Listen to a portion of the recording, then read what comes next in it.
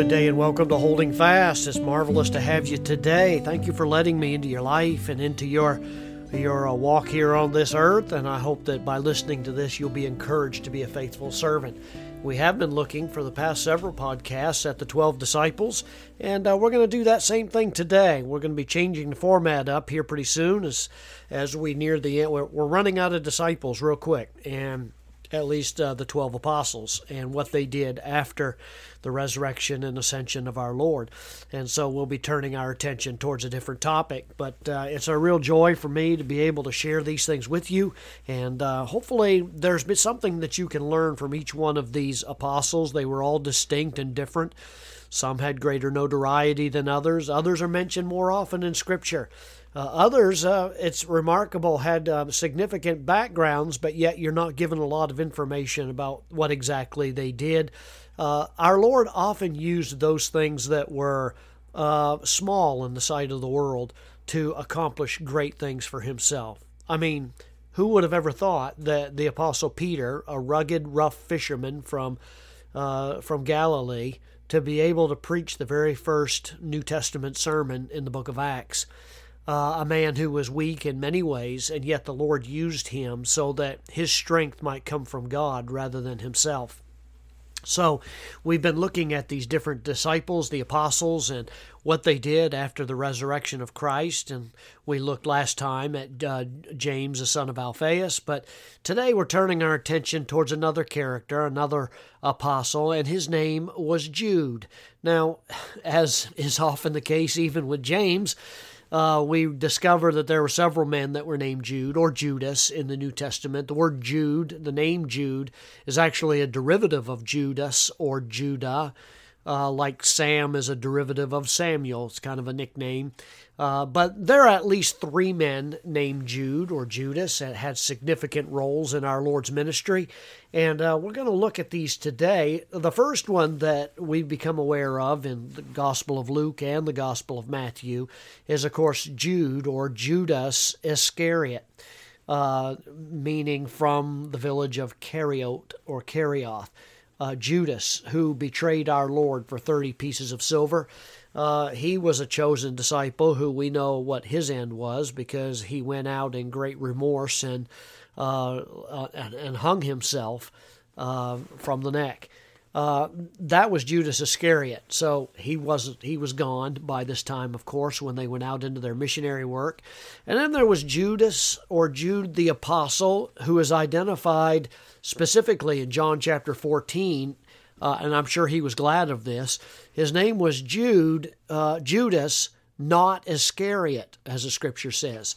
So Jesus actually had at least two men by the name of Jude or Judas to be among the 12 disciples. And there's a part of me that can't wonder or can't help but think that there must have been some confusion at times when the Lord is calling to the disciples. If He said Jude, how many guys would look up? Or James or something of that nature. So that it would not surprise me whatsoever if the Lord or the disciples themselves had not formed nicknames. Guys have a tendency to do that.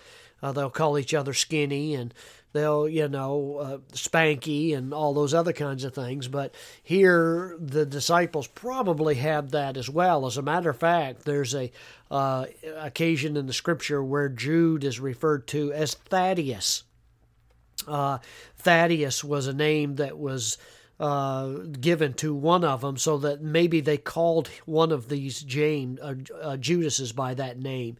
But in any case, so you had Judas Iscariot, you had Judas not Iscariot, and then you also had another Jude, and this Jude was a half-brother of Jesus and the brother of James.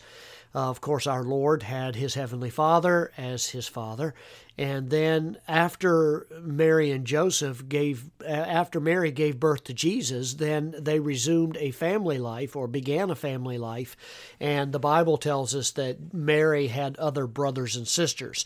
And so there is a Jude that was the half-brother of Jesus that was born, and he would have been the full brother of James. James and Jude were full brothers, coming from Joseph and Mary.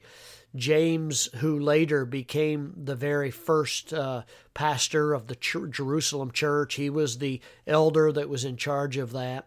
But this Jude, who would have been the brother of James, was the son of Mary and Joseph and would have been raised as a brother to Jesus Christ, according to Mark chapter 6, verse 3. So the book Jude, that's towards the end of your New Testament, Jude, the half-brother of our Lord, would have been the author of that book by his name. In Jude chapter 1 and verse 1, he identifies himself. And I think this is interesting too. Oftentimes in our culture, there are people that are just prominent name droppers. They're always dropping some famous person's name in order that they might perhaps get a little glory from that person's name. But Jude doesn't do that. Jude, in a remarkably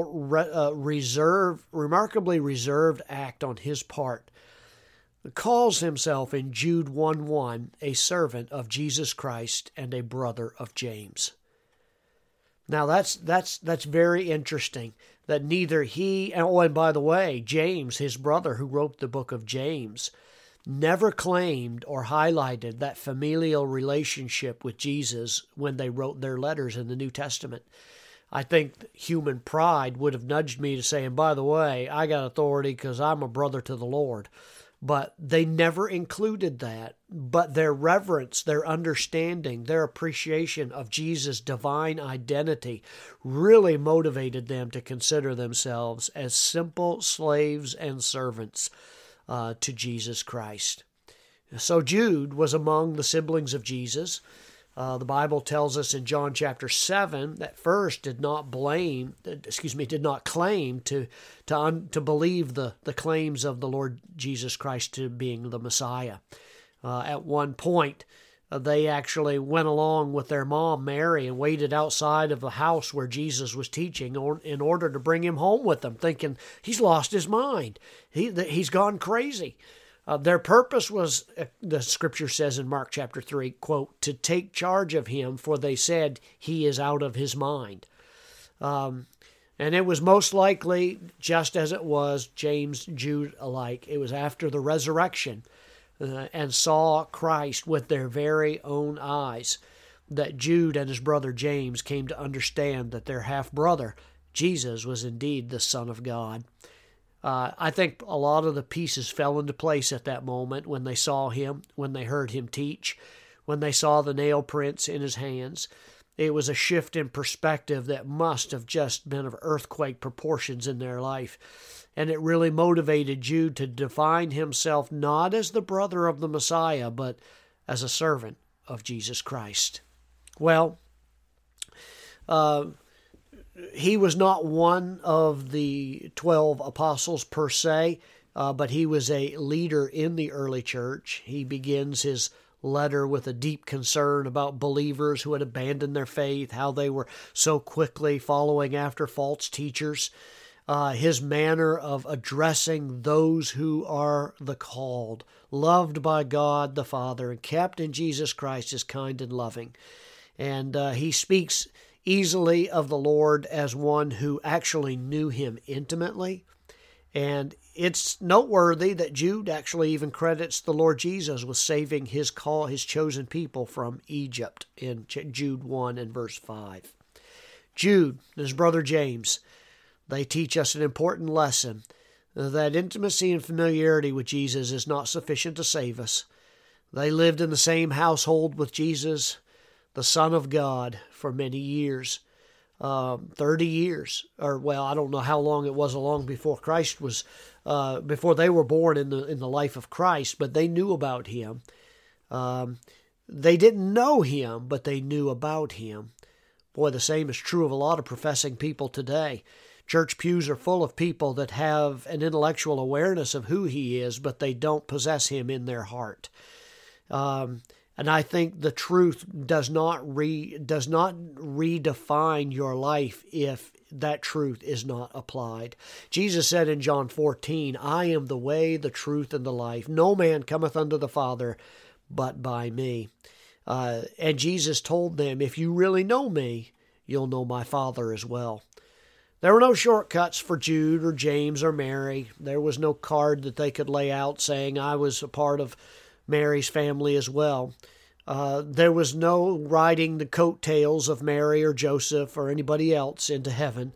Living in the household with the Son of God couldn't save them. They had to be saved by grace through faith, just like everyone else who wants to know God. For by grace are you saved through faith, and that not of yourselves, it is the gift of God, not of works, lest any man should boast. Put your faith in Him today. It's the only thing that will save.